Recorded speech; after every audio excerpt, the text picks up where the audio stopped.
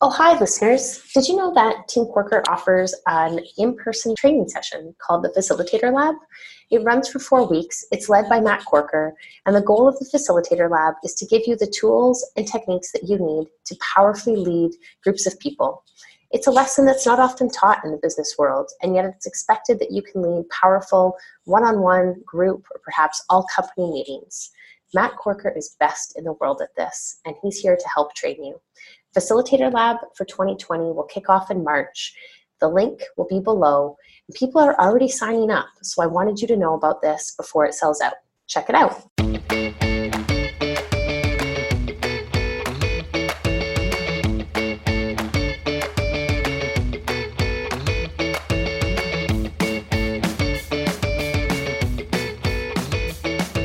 Welcome to Uncorked, another podcast brought to you by Team Corker.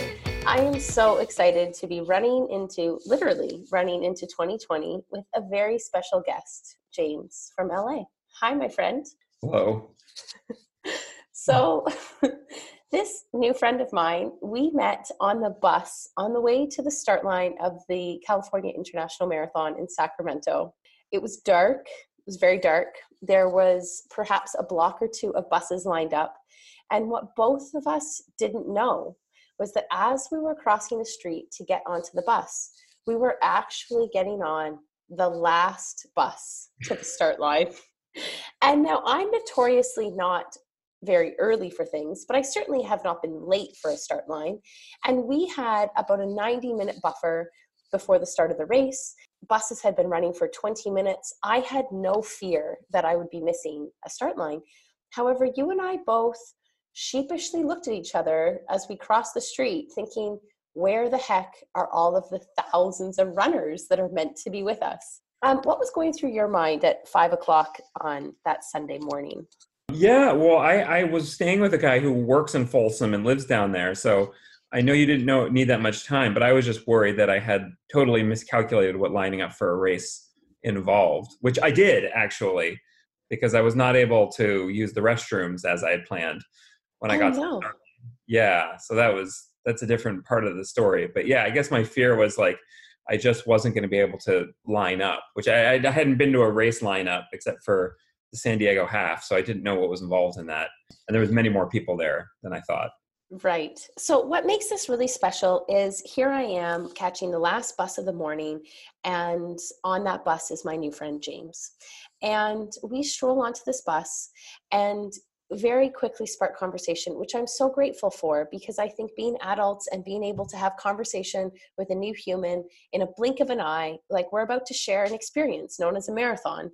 And you very quickly inform me that it's your first marathon and you've run a half marathon and you've been injured. And it's kind of like the classic runner story, all of those things. You've run a half, you got inspired to run a full, you've been injured along the way. And dude, you just cracked me up. I couldn't stop laughing. And I was like, but he's not being funny. Everything he's saying is actually true right now. And so here we are at the beginning of 2020, and the purpose of this podcast and why I wanted to riff with you is like, life is a beginner. So everything from you got to the start line, you've never been at the start of a marathon before. And I want to dive into your first experience, the first time doing something as an adult, I think is really special. But for context, you did share with me that your first half marathon was 1 hour and 54 minutes? Yes. Okay, 1 hour and 54 minutes. And here you are, and you're like, maybe I could qualify for Boston. Like, here I can go and run a 3-hour marathon. And I just thought the world of you. I was like, tell me everything. I want to know everything and more. And so I want to know your first marathon experience in Sacramento. And while you may have, slightly missed Boston this time around, I really hope there's more where that came from. Yeah. So, I mean, most of my goals were set because I didn't know what I was doing. And I don't really have any background in athletics or anybody to run with in LA. There's like my wife's boss that like would tell me stuff from time to time, but that was the extent of it. And he made me listen to like a Rogue Runners podcast that really broke down the course beforehand. But that was sort of like all I did, and read a book that I bought from Amazon. But yeah, the first experience was terrifying. I had no idea what I was going to do. I hadn't pooped for 2 days. I still haven't figured out why that occurred, but that really became a technical problem on the day of the race. So I was dealing with that several times. And yeah, I mean, a lot of it was just thinking about, I guess, lining up. Everything was really stressful until the start of the race. And then when everything started happening, it just felt like a training run. And that was super weird. Like Mm. everybody talks about this initial adrenaline burst, and maybe for like 30 seconds it existed.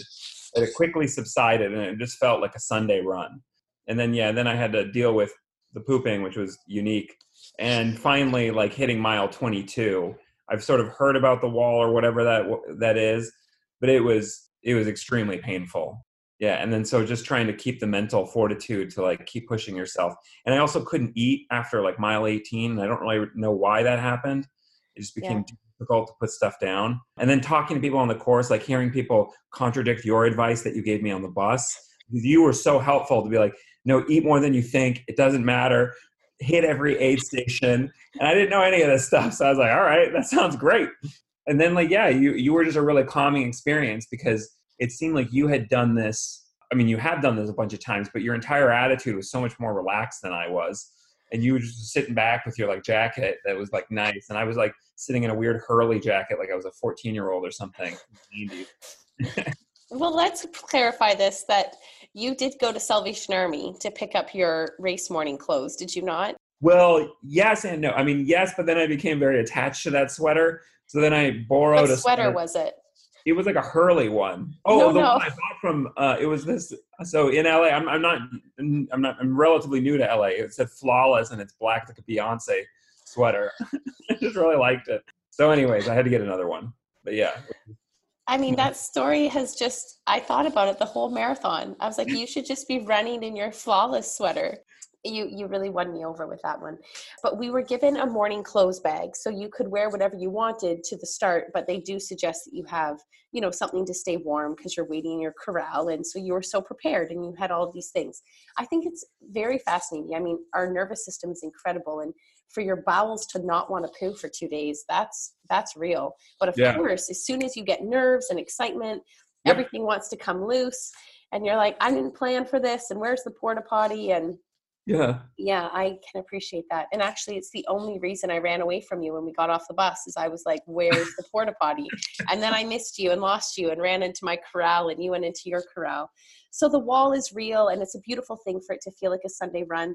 I want to know other feelings of being a beginner. You were giving contradictory advice. The fact that you even listened to my advice, this stranger on a bus, I mean, I feel so lucky. But this comes up in life all the time. And I feel like marathons are just a metaphor for, a literal marathon is just a metaphor for everything else. There's many different people that want to tell us many different things. And how did you choose how to navigate your way through all of that? Mostly accident and Beautiful. so I lined up. I didn't even know what corral to line up in. I thought I was in like a 330 corral, and it wasn't until I just couldn't see the little guy holding a stick. And so I was just running with this group, and it took me a while to realize that I was with the 320 group as it started shedding people. Yeah. And I had gone through, my next door neighbor was like a college 10K runner, and everybody had told me to like start out at 8:30 and do like negative splits. But once I realized that I wasn't having any trouble keeping up with the 320 group, I just was like, okay, let's just try it and just keep running as far as I can. So that was basically the whole run. And then it was just listening to the pace guy talk. So he was pretty helpful because he was like, okay, we've gone a little fast, and that's because we're about to hit the wall at 18. I didn't really feel it, but then like my legs felt a little tired at 18. And then at 22, it was just like everything just wanted to stop. And I think that's what he was talking about. But that was very helpful. I talked to people. I talked to you. I met a couple people on the course that I talked to. And so a lot of the experiences that I was and knowledge I was gaining was just in the race while I was going. Yeah. But amazing. Yeah. So one of my favorite questions to ask on the other side of a race when talking to, be it athletes that I'm coaching or other people is the highlight, the low light, and what did you learn? So what was the best part of your first marathon experience? Well, of the beer at the end. I mean, I'd read some article that you're not supposed to drink beer, so I hadn't drank beer for like 2 months. But no, but more seriously, I think the best thing was like I don't tend to do a lot of things for myself, I guess, in my life. Mm. And I didn't really realize how, and this is going to sound terrible, but how good it felt to sort of like do something you're proud of doing and then tell people. I guess it's bragging, but you try to subtly do it, but like doing something that you're very proud of. And I just don't come across that a lot in my life. So being proud of something I've done is a feeling that I don't think I felt in maybe since like passing the New York bar or something. So That's that was the amazing. best point. That's so cool. What a highlight of 2019. You did something you were Yeah. proud of. Right. Amazing. And drank a Yeah. beer to And a beer. celebrate. Yeah. What was the low light other than the wall? I had there was always a concern when I was younger. I got a rhabdo a couple times when I was in high school, and there was a concern that I had a metabolic disorder. Mm. And the doctor very clearly told me I would never be able to run a marathon when I was like 17. So there was always a fear in the back of my mind that something was going to like I was going to rhabdo and end up at the hospital. So about the 10 minutes after the run was done was both thrilling to be proud that I completed it in a decent time. But it was also the scariest, probably lowest point because I did feel like rhabdo was about to hit. I basically, since I've been 17, I haven't pushed myself as physically hard as I did that day. Wow. And so that was the fear of having that occur again, because that means I have to go to the ER and a bunch of crap goes on and stuff like that. So I was glad to avoid that, but that was the Wow. scary point too. Wow. Forgive my ignorance. What is that? So rhabdomyosarcosis, well, so the condition they think I may or may not have, but they never really went into it. They just hydrated me and kicked me out, is a CPT2 enzyme deficiency. It's a creatinine polymerase transferase. Basically, like my muscles eat themselves as a form of energy. Okay. But rhabdomyolysis is the condition you get. And a lot of like CrossFitters and stuff get it because they do it when they're out of shape, and then it's the breakdown of your muscle as a form of energy in a, like an extraordinary fashion, because everybody breaks down muscle to a degree, but you start urinating and your urine turns brown and your muscles are just getting destroyed, and you need to go to the to hydrate and prevent renal failure. Gosh. There's a Netflix episode on it, actually. It's like undiagnosed things, and the girl in there has a CPT2 enzyme deficiency. Okay. Well, you didn't die and you didn't have to go to ER. That's a beautiful thing. It was good, but that was the scary point where I thought I had rhabdo right after the race, but it was just soreness. Okay. Soreness is real. Yeah. What did you learn? What did running a marathon teach you? I want to do it again. Really? Yeah. Amazing. Which one? Well, so that's a tricky thing. My wife is going to give birth in mid-April, so I have to sort of target it before that. She won't really want me doing anything after that. So April 8th, I think, or April 6th is a Las Vegas one, and apparently like 30% of the field qualifies. So I'm like, well, I got a shot at qualifying. That's my last one. So, oh gosh, you really need to hope that your little nugget doesn't come early, though. Yes, I agree. I know what you're talking about. Oh no. Okay. So you're back to it. An April marathon. Training starts now? That's a question I want to ask you. I bought another book called Advanced Marathoning, and it says like very seriously, it's like 4 weeks afterwards, you're supposed to slowly ramp up. You don't dive right back into training. Yeah. The rule of thumb is typically for a mile. I mean, once obviously you're over a certain distance, but for every mile you run, you need a day of recovery. So in essence, your organs and your body hasn't fully recovered for 26 days after a marathon at the effort that you exerted. It's not to say don't run, or it's not to say don't do things, but marathons are hard on your body. There's no joke. Yeah. Mm-hmm. Were you chafed or blistered at all? Anything externally? No. Ready to go. Okay. Yeah. Were you sore? Oh yeah. So like Monday and Tuesday night, I had a real hard time sleeping because my legs just felt like, I don't know, like little gnomes had stuck them with like knives or something. Like it wasn't until like Thursday I got a full night's sleep, really. Right. Yeah, it's real. What about your brain? Did you go through any high or low post race of this is awesome, or I'm depressed, I don't have my running training anymore? Yeah, that's right. So I've heard about that runner's depression. I didn't have any of that. It felt great. You felt great.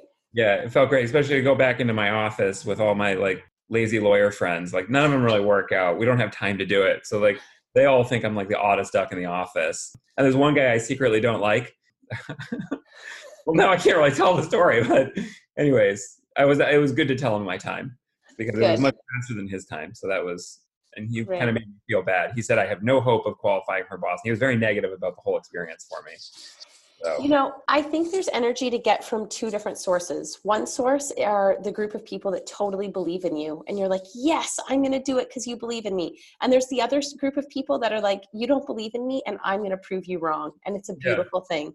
And yeah. I think we need a little bit of both. But as time goes on, I just don't have any time for the naysayers. It's like, Mhm.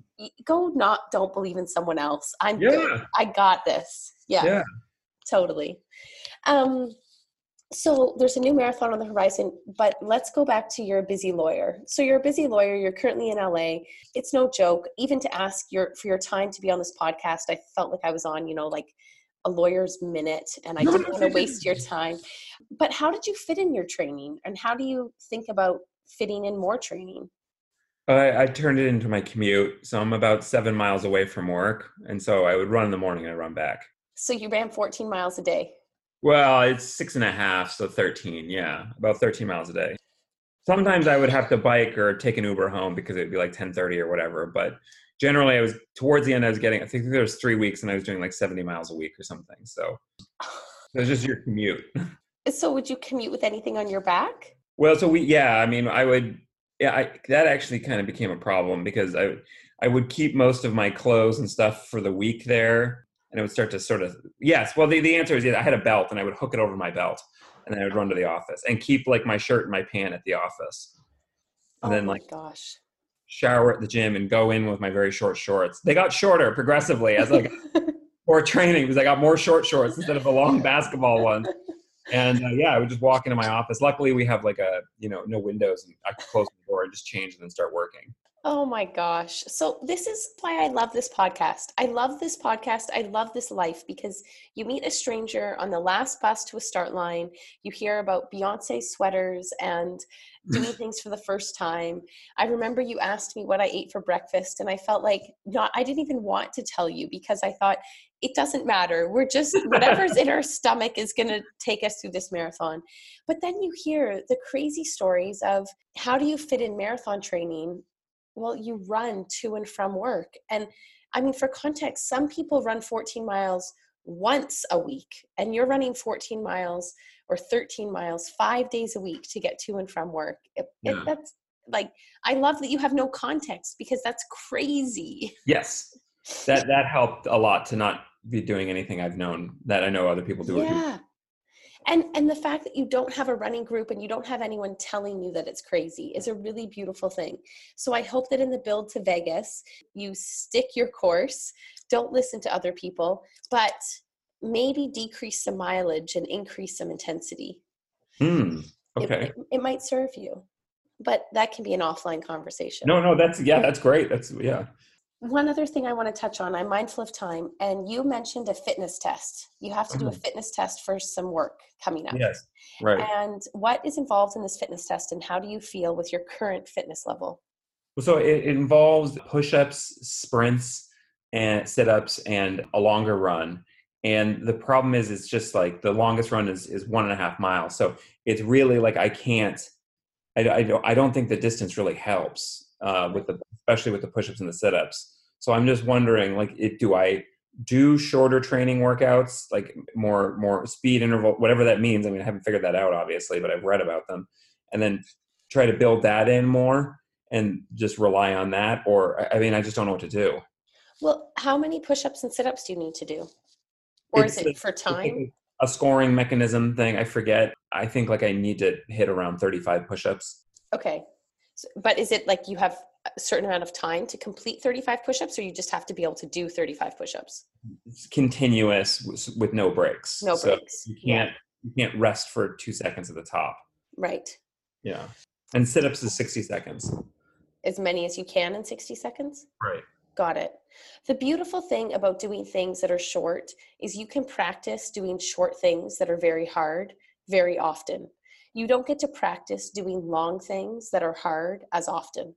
So you don't get to run a marathon every weekend, but you could practice doing 35 push-ups and a minute of sit-ups every day, every morning, every night. Just keep going. And maybe you start with 5 push-ups and then 6 or 5 and then 10. But I think running, 1.5 miles will be no problem for you. Mm-hmm. And you have such enormous fitness off of that marathon. I'm just so excited you want to run another one. Yeah. This fitness test will be no problem. Okay, good. I'll do it every day. Wise words from your friend on the bus. Well, you gave me the right advice for the race, so. Just keep going.